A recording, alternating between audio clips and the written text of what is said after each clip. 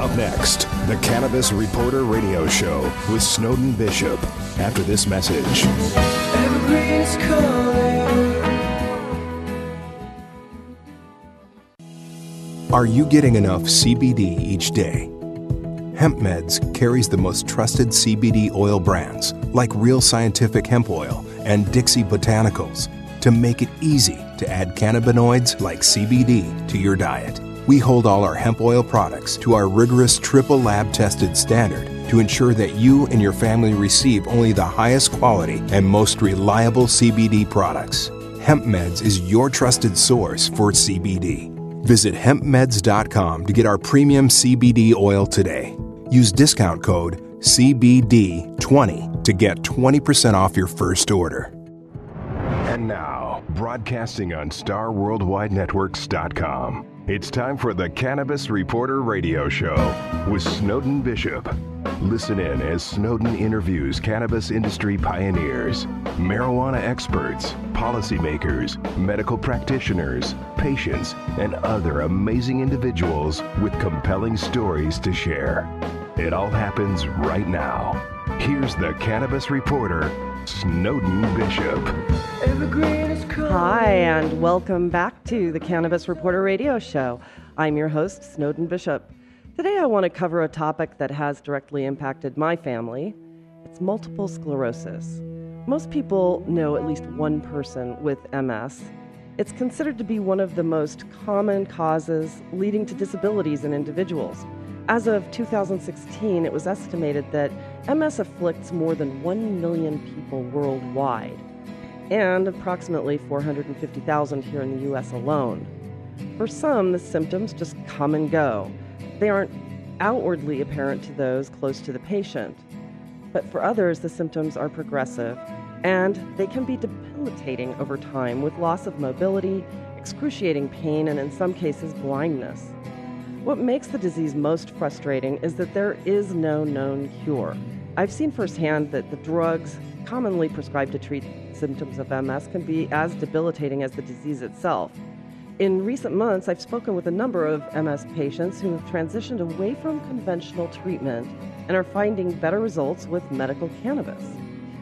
In the last couple of years, the National MS Society stated that the organization now supports the rights of MS patients to work with their healthcare providers to access cannabis in states where it's legal and where MS has been deemed a qualifying condition for medical use. As our guest, Dr. George Anastassov, explains, this is very, very good news. I'm excited to introduce him, but first, Dr. Brian Donner has our Medical Marijuana Minute update to set the stage. What do you have for us today, Dr. Donner? Thank you, Snowden. I was happy to hear that you'll be talking about cannabis as an alternative therapy for multiple sclerosis. There are a number of reasons why I think it makes sense when you understand the nature of this disease.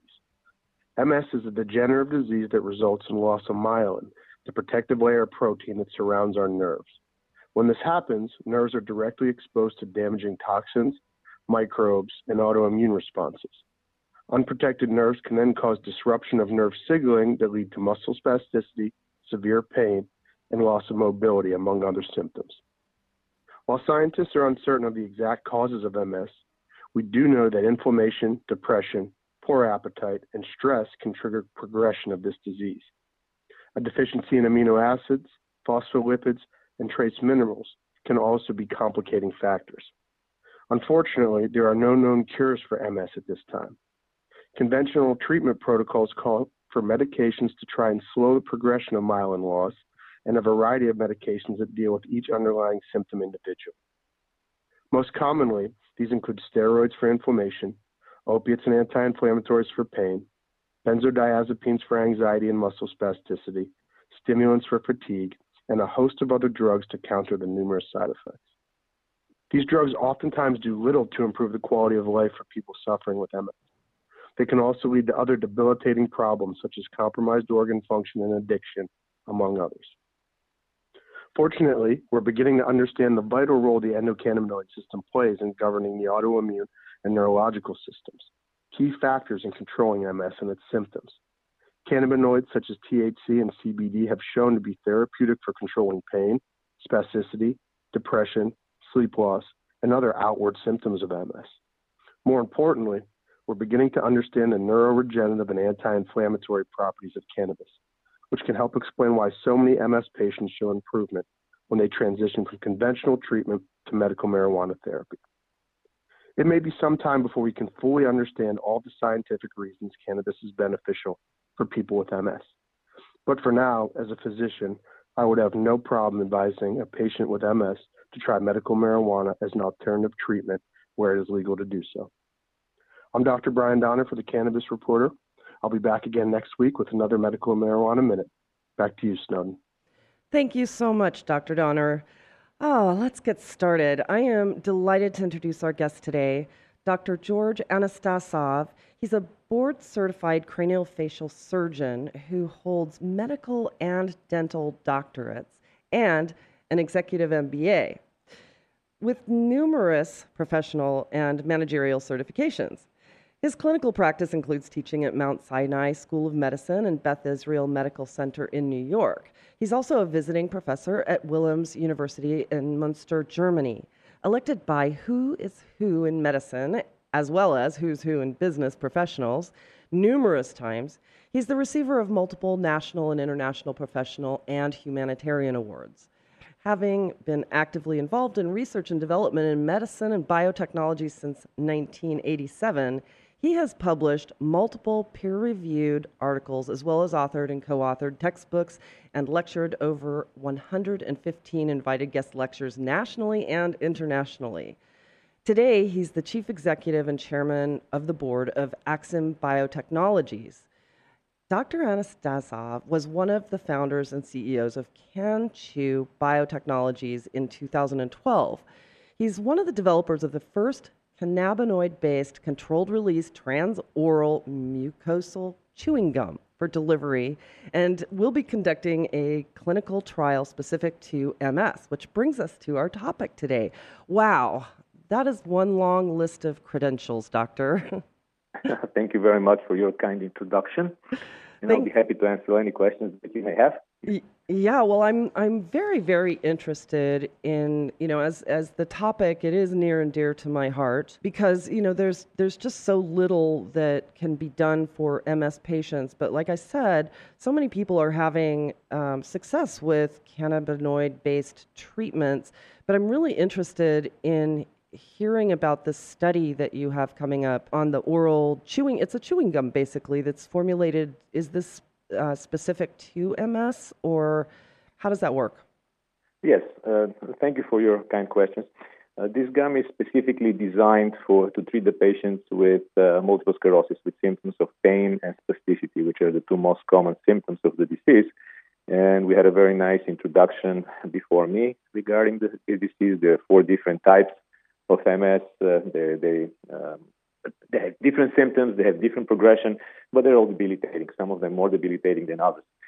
So it is well known that certain cannabinoids, and as of today there is more than 140 of them, actually 141, have differential effects on different systems. But I think that the key with multiple sclerosis is to understand that if you will, the beginning of this, all of these processes are based on inflammatory reaction and inflammation. That's what causes the breakdown of the myelin and what happens later on. So we do know that CBD in particular has excellent anti-inflammatory properties. THC has good anti-nociceptive properties, so in patients who are struggling from pain. So the combination of the two may have additive effects, and not may, it does. We know that because we are not the first company to utilize cannabinoids for treatment of multiple sclerosis. There's a predecessor there, GW Pharmaceuticals, which have a product which is approved, if I'm not mistaken, in 28 countries, including the European Medicines Agency. It's approved in Canada, it's approved in Mexico, and it's approved in Colombia, so all around us. But it's not approved by FDA yet, and there is a reason for that. But this medication contains THC and CBD, 2.4 and 2.5 milligrams. So we started our work some 15 years ago, and we started not with multiple sclerosis in particular, but our primary interest was pain. And when I say we, it's my partners from the Netherlands. One is a craniofacial surgeon as well. The other one is a chemist and a biochemist. And so we're looking for novel if you will, classes of analgesics without opioids, without non-steroidal anti-inflammatory. And that's how we stumbled upon cannabis, if you will. So it was a long time before all of this exuberance in the United States about cannabinoids and medical cannabis and so on. We were simply looking for something which is less addictive, which doesn't have the side effects prone to the non-steroidal anti-inflammatories. But then we're looking for delivery system because as doctors, of course, we are not supporters of smoking of any kind, any type of combustive inhalation, which is, of course, inflammatory by itself for the upper respiratory tract and carries a whole array of different problems with it. So we were looking into injections, into tablets, suppositories, oils, and so on. And so that's how we looked into there's an interesting model, of course, for nicotine replacement therapy, Nicorette, and many other commercial names. And so we're looking to a similar model, but the problem with cannabinoids are multiple. So to develop a system which is trans-oral mucosal, which doesn't contain any solvents such as alcohol or others, and allows for the transmucosal penetration of the cannabinoids, which are, of course, as we know, lipid-soluble. They're not water-soluble. Also to be able to protect the THC in particular from oxidation and also catabolization, and also to predictably deliver this compound within 20 minutes. It is not that easy. So that's why it took so many years and so many different patents and technologies associated with technology, because sometimes when people talk about chewing gum and everybody thinks they just get gum and mix it with cannabinoids, and here is your cannabinoid chewing gum. Well, yes, you can do that, but either this cannabinoid will not release at all from the gum because it's bound to it because it's not water soluble, or if you somehow be able to convert it from hydrophobic to hydrophilic form, the patients will just swallow it, and then you will have the effects of the first pass metabolism, or the so-called liver metabolism, when you have conversion of THC to 11-hydroxy-THC, which is extremely toxic metabolite, because what makes people, let's say, paranoid and hungry and all the other negative side effects of smokable marijuana, it's not the THC by itself, it's the 11-hydroxy-THC. And in a smokable form, there is only 15 to 20% that goes through this particular metabolic pathway. But if somebody is swallowing these preparations, such as oils or candies or cookies or any other form, well, 90% goes to this metabolic pathway. So that's how we started. We were looking for a controlled release delivery system which can predictably deliver these compounds. But then we asked for scientific advice from the Dutch Ministry of Health as to how to move forward, in what direction. And we were introduced to the Department of Neurology at the Free University of Amsterdam to Professor Eric Schroeder, who's the chairman of this department. And at the time, he had a PhD candidate. Her name is Roxanne Weyenberg. And her thesis was mastication, the act of chewing, as neuroprotection. Now, we're talking about multiple sclerosis, which obviously is a neurodegenerative disease, among many others, such as Parkinson's and Alzheimer's and so on and so forth. And so her thesis was based on the hypothesis that the act of chewing by itself has neuroprotective properties. And we didn't know nothing about it, I can admit freely here. But she eventually defended her thesis with, excellence. She's a professor at the university and she works on our program. So de facto, the act of chewing by itself has neuroprotective properties. And what exactly does it do? Well, the act of chewing improves the circulation of the cortex. It increases the velocity of the middle cerebral artery, which means that it improves the circulation for the cortex. It also increases the release of reward hormones such as serotonin, dopamine, acetylcholine, and others. The act of chewing concentrates, improves the concentration, improves the short and long-term memory, improves the performance of students on academic tasks. And also it delays the degeneration, the cortical degeneration.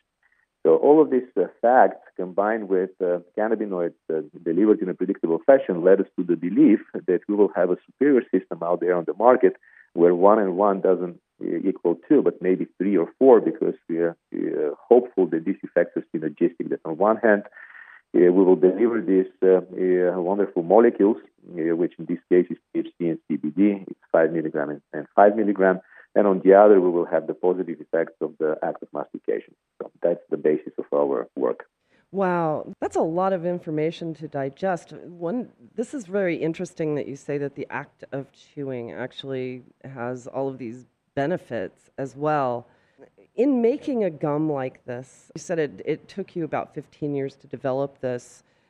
Is the actual chewing gum material itself treated with, how does that work? How does that work? Well, let me explain. It's a question of first extracting extremely high quality and consistent molecules, because when we speak about medical marijuana or medicinal marijuana, for anything to be medicinal, it has to comply with certain regulations. And in case of the FDA, it has to be less than 0.2% impurities or others, if you will. So it has to be absolutely consistent molecule. And that's one of the problems with a product which is not being approved by FDA, and the efforts are there since 2007, because this particular product contains 2% of others. Now, in our case, the technology consists from the moment, first of all, let me backtrack that we use materials which are produced by the only company in the world which is GMP certified facility to produce pharmaceutical grade cannabinoids. The name of the company is Bedrocan in the Netherlands. It's controlled by the Dutch Ministry of Health, and it produces for the last 30 years the very same strains, because they don't grow from seeds, they grow from clones. So they basically clone the same plants for these last 30 years. Then we extract cannabinoids with 99.99% purity. Again, we're utilizing our own extraction technology, which we believe produces the highest yields and the purest cannabinoid extraction. Then we convert the cannabinoids from hydrophobic form, in other words, from something which is not water soluble, to something which is water soluble, which is also our IP. And then we microencapsulate these cannabinoids, which increases the bioavailability of the final API 3 to 4-fold. So there is a lot that goes into technology there. It's the handling of the cannabinoids. It's the gum itself, the fabrication of the gum itself, because we have to make sure, as I explained before, that within 20 minutes we have at least 80% release of the active ingredients.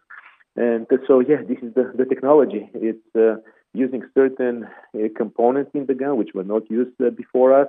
We have 2 patents on this. And then, of course, the handling of the cannabinoids by itself. Right. And in the Netherlands, they're a lot farther ahead than we are here in the United States in terms of academic research on cannabis and that sort of thing. And it's been legal there for a number of years, hasn't it? Legal access to cannabis? Well, I can't speak on politics of the Netherlands. I mean, we work with the chairman of the medical cannabis board there, Dr. Marco van der Velde. So the legalities are, I guess, similar to certain states in the United States, such as California or Oregon and so on. But again, research has been going on there. Research is ongoing right now with one of our compounds, but for a different indication, which is irritable bowel syndrome. But as far as the politics, I truly cannot comment. I'm a doctor and somewhat of a businessman, but not a politician. So I can't really make a comment as to what is the difference or what are the similarities between the two.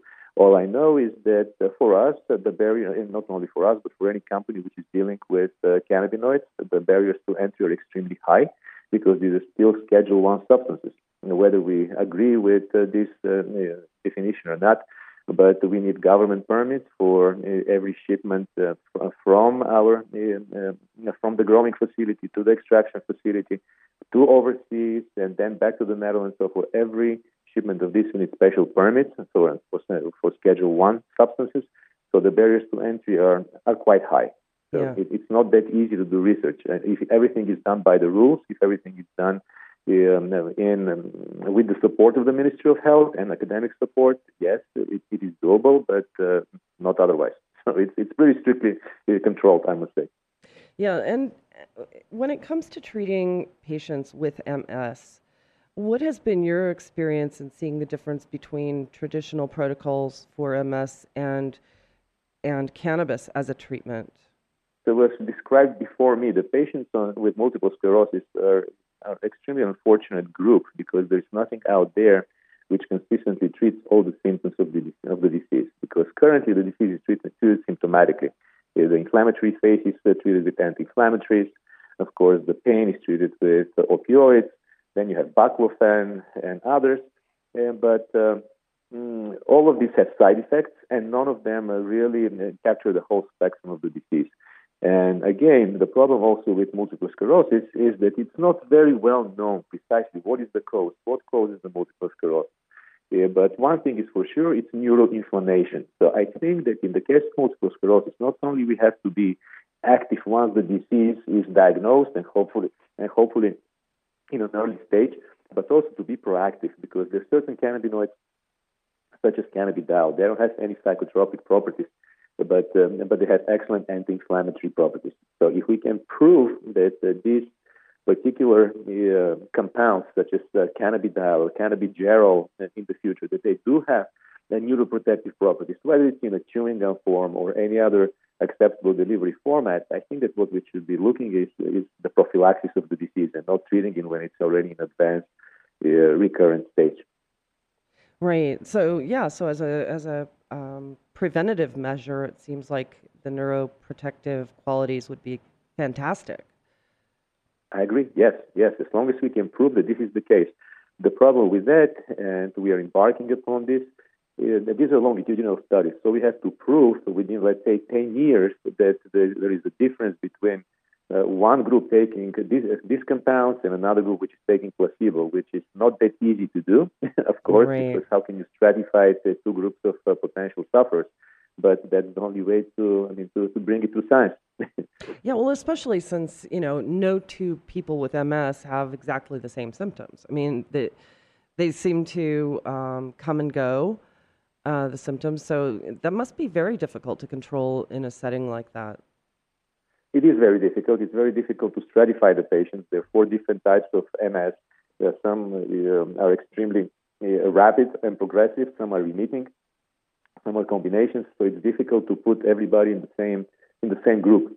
And also, it's very difficult to find one compound which is effective against all the symptoms. So when we're talking about symptoms, in our case, we're looking for patients with pain and spasticity, and that's the key for our patients. So most of the forms of multiple sclerosis, of course, carry spasms and resultant muscle aches and pains. So if we can prove statistically, with statistical significance, that the patients who are taking our preparations versus placebo, and then comparing it also with other existing medications and showing higher efficacy, I think that we will prove our concept. Yeah. So working with the FDA and getting a clinical trial together, are you hands-on in applying for the ability to conduct these studies? Yes, we work with a CRO, which is called QPS. This is International Contract Research Organization, and also XENDO, XENDO. And so with these 2 organizations, we've been working together for the last 5 years to create the protocols for phase 1, phase 2, phase 3, and of course in cooperation with EMA, which is the European Medicines Agency, and FDA. So yes, everything has to be done in accordance with the regulatory agencies. And how far along are you with the study? How far along are we? Well, we hope, and again, the clinical trials are very tricky.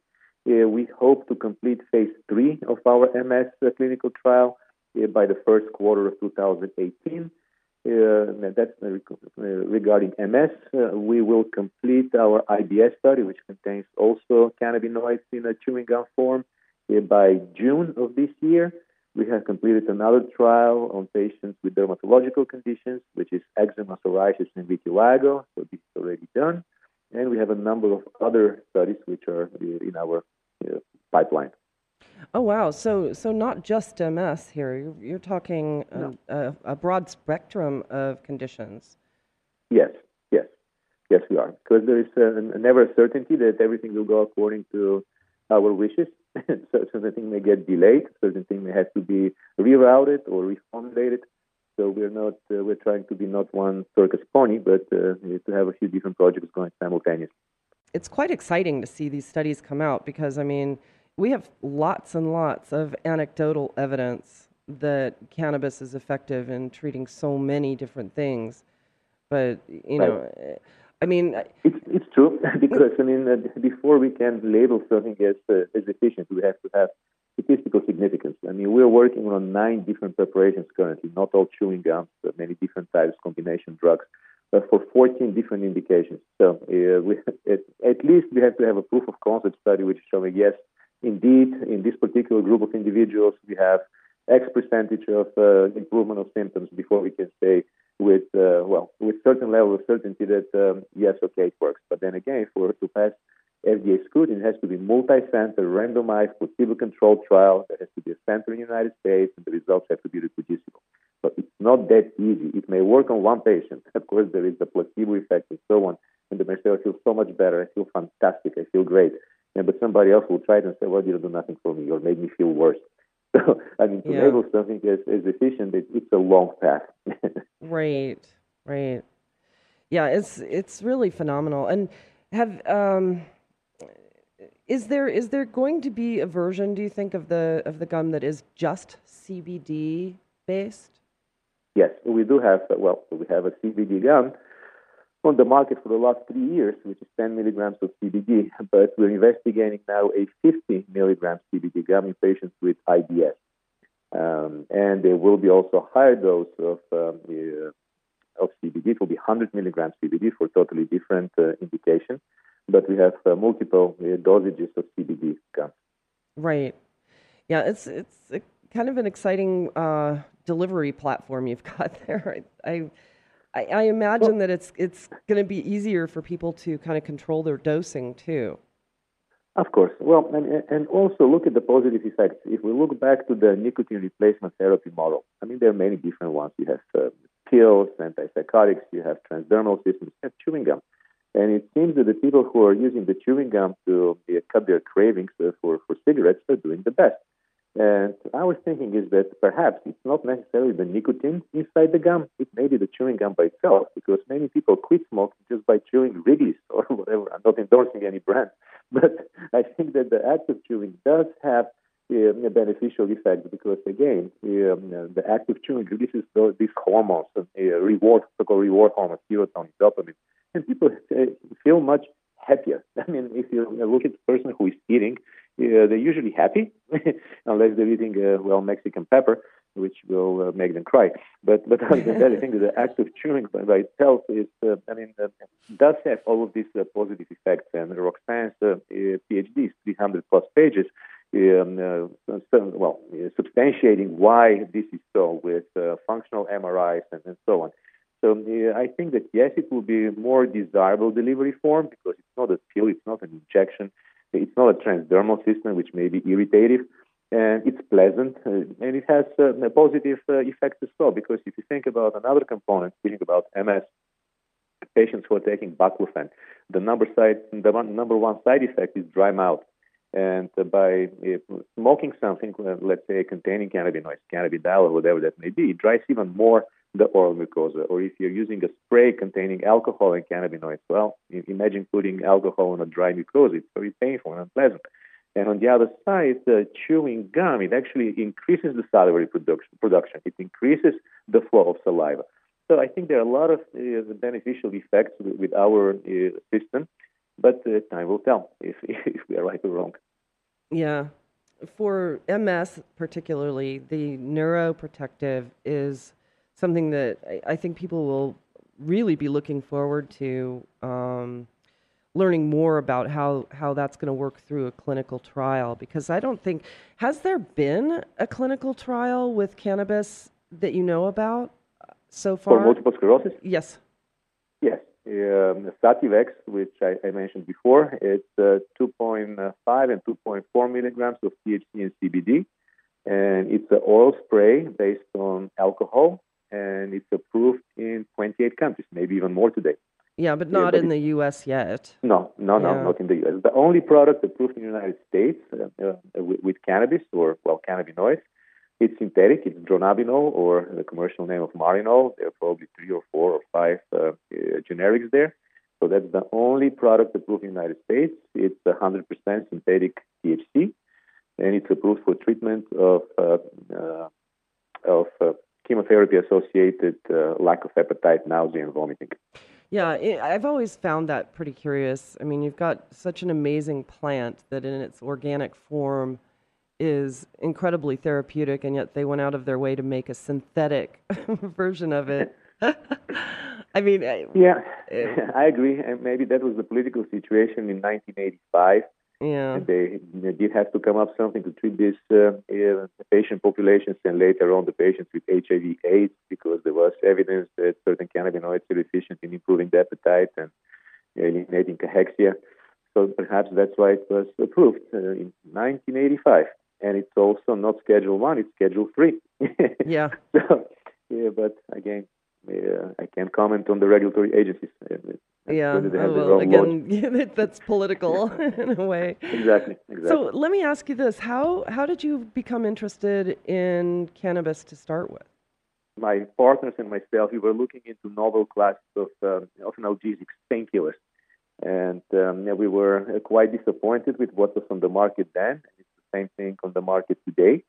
It's the opioids and non-steroidals and the combinations between the two. So now we have in this country an epidemic of drug-related deaths affecting every state in the nation. And of course, the non-steroidals, we know the cases with the COX inhibitors and so on, when we had cerebrovascular accidents and heart attacks and gastric problem in the ibuprofen with all of their complications. So we're looking for something which is perhaps similar in its effects, but without the side effects. And that's how we came up to cannabis. So it was strictly looking for a novel class of analgesics. And novel, of course, there is nothing novel because this plant has been used for 2,000 years, at least for these particular purposes. But we were looking for the alternative delivery system. But that's how we came to cannabinoids. It was in search for a novel class of analgesics. Yeah.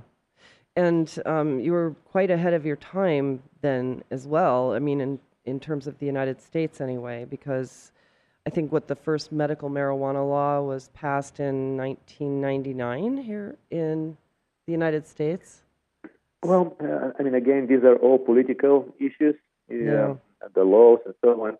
But, I mean, cannabis has been known for thousands of years.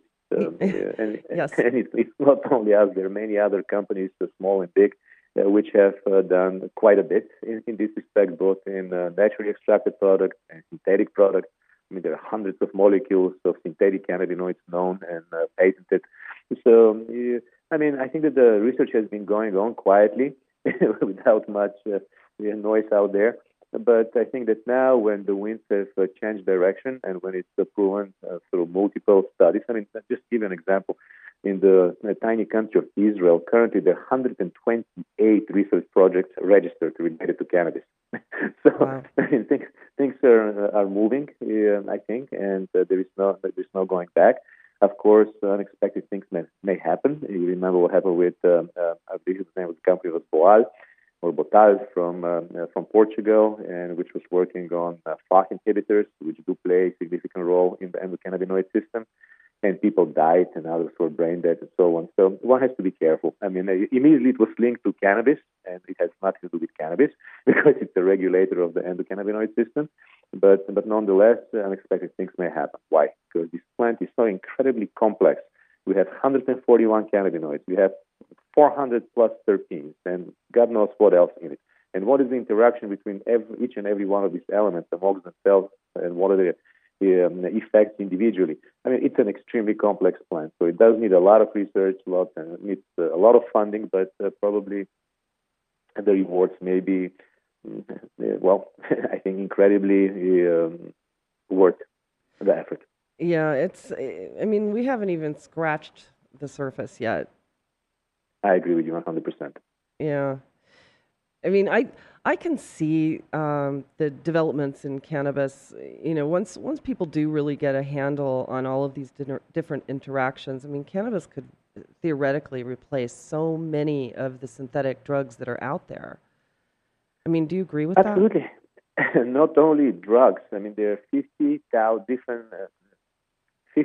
different products that can be produced from the cannabis plant.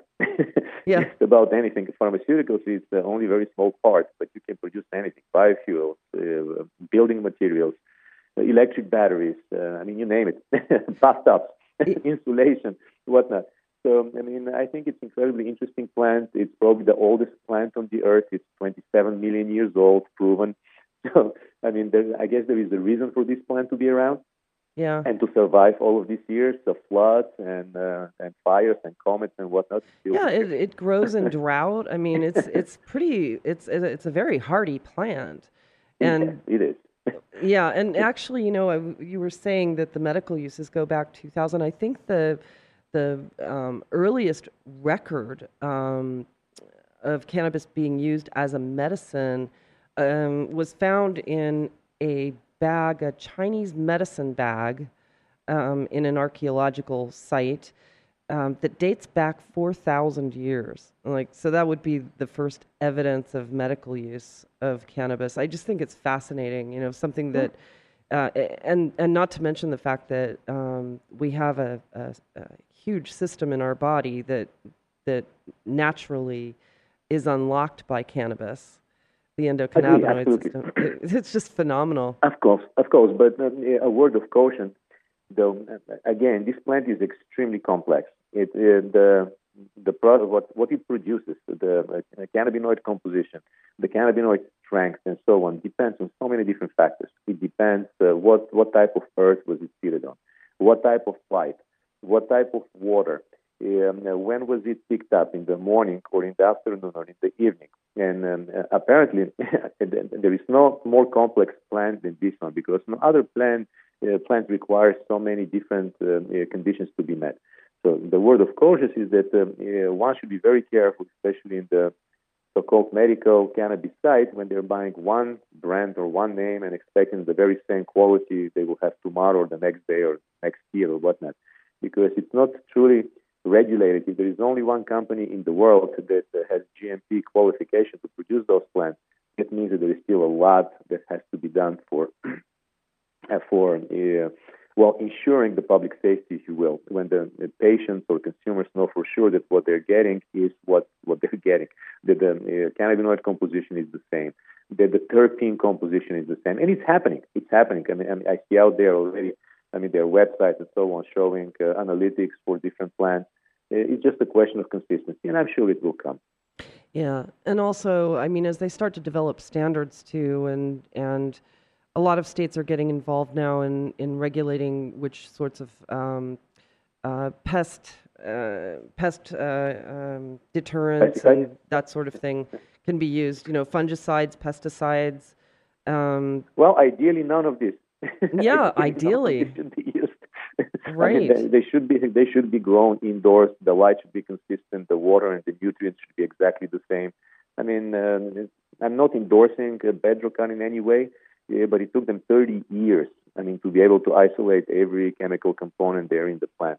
So these are very difficult processes, and I'm sure the technology develops, and maybe what was 30 years up to today, maybe it will take 5 years from today on.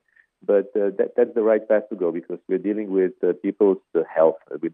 Many people are immunosuppressed for taking cannabinoids because there is nothing out there, or the immunosuppressive drugs have tremendous side effects. So I think that we have to be very careful what we're giving to the public, and to make sure that it is what it is, what we are prescribing or suggesting.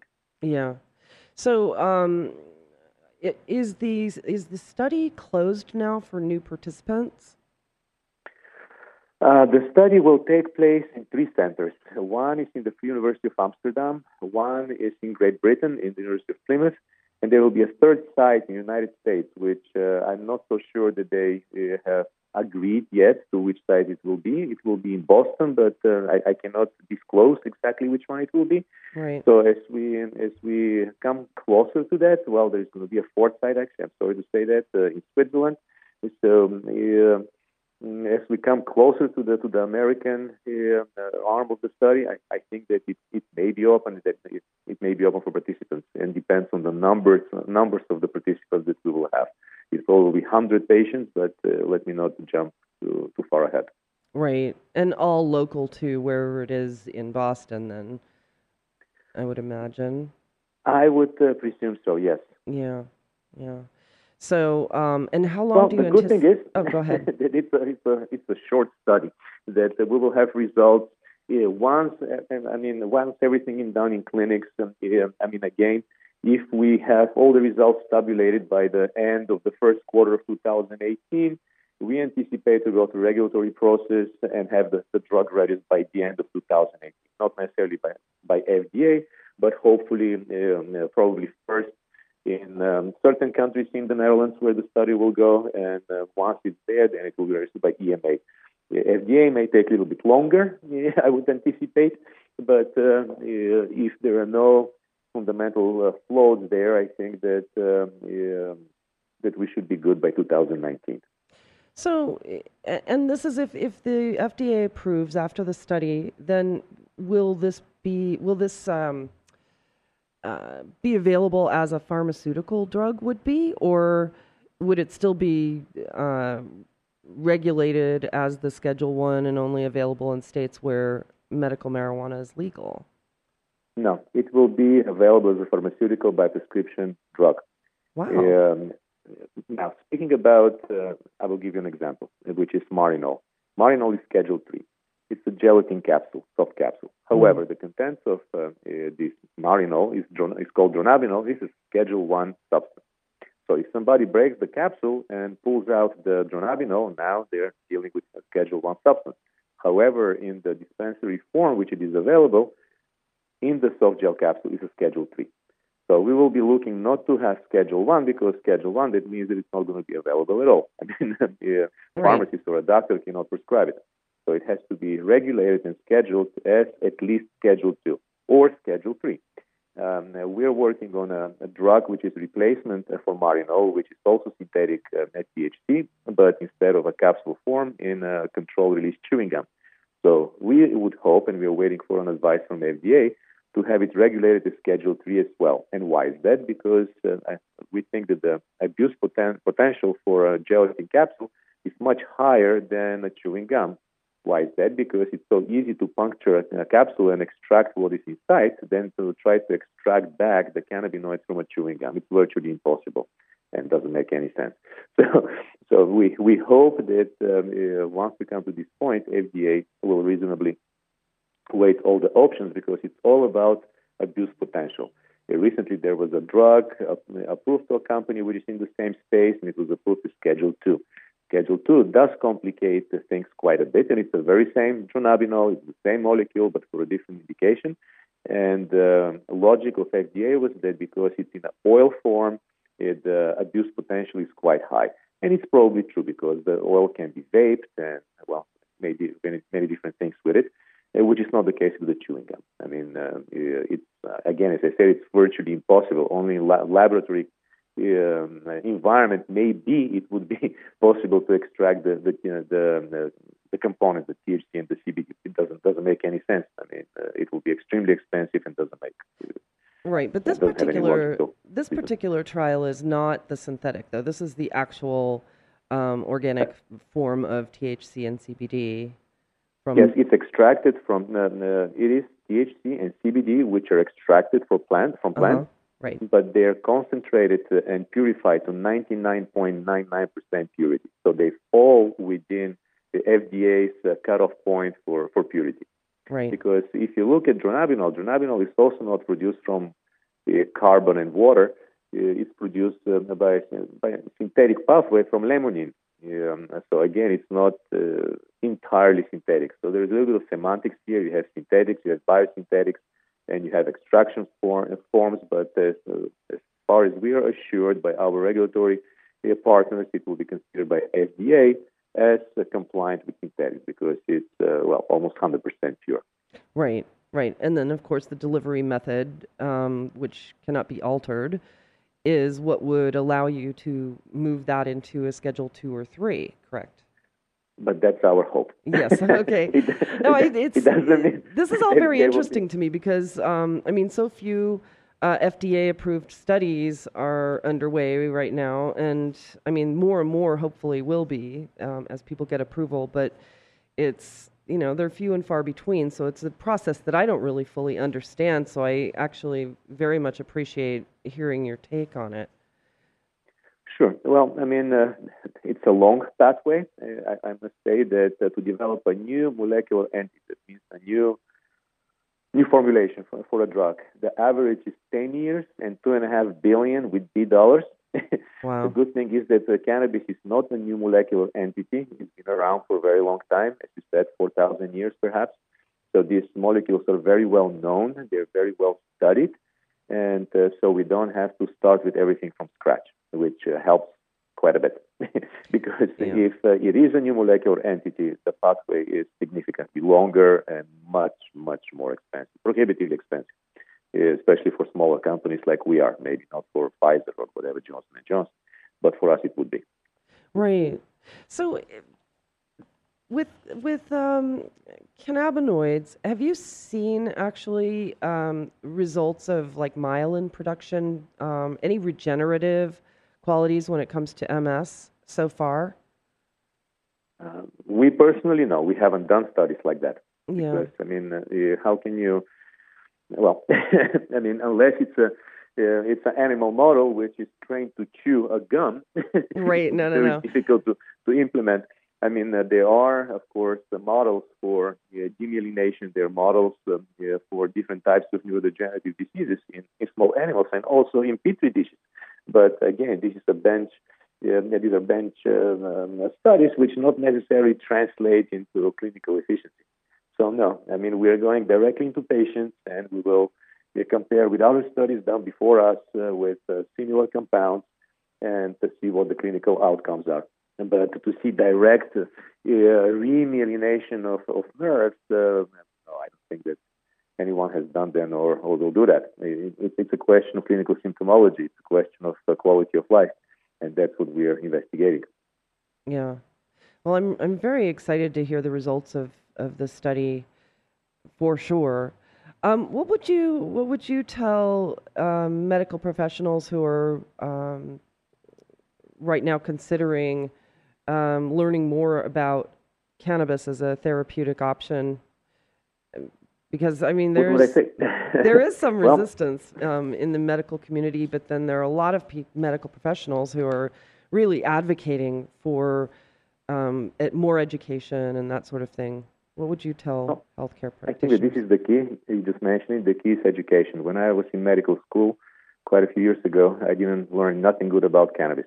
I learned that it is an addictive drug and so on.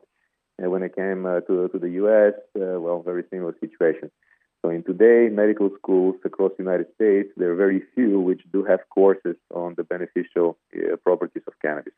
But all that said, I see more and more courses available in the United States and internationally. There is the ICRS, and there are so many different organizations populated by serious researchers with tens of years of experience working with cannabis, whether it's in the United States or in Uruguay or in Israel or in the Netherlands or whatever that may be.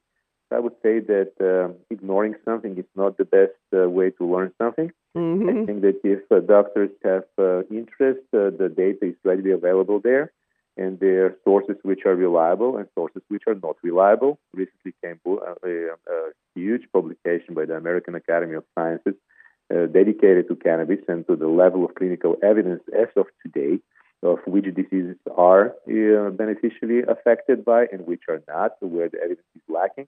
So I think that if anybody who has interest in this field, and the field is incredibly broad because it's not one specialty, it's not only urology, it's oncology, it's hematology, it's psychiatry, and anyway, name it, anesthesiology, real pain management.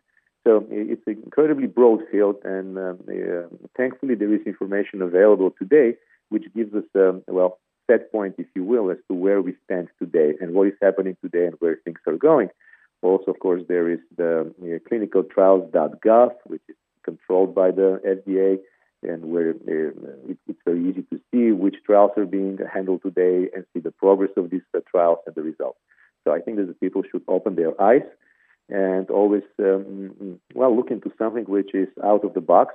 And I think that in this case, that's cannabis. Now, does it mean that cannabis is panacea? Of course not. I mean, we have to look as to what is it efficient against.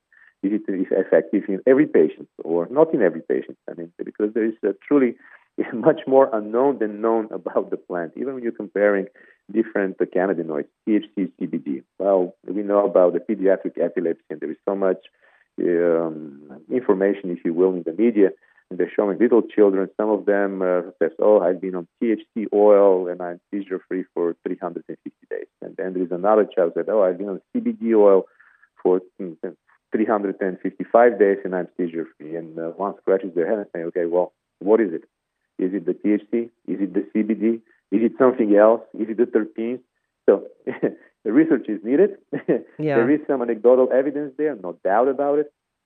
Is it a Schedule 1? I will conserve my comment for that.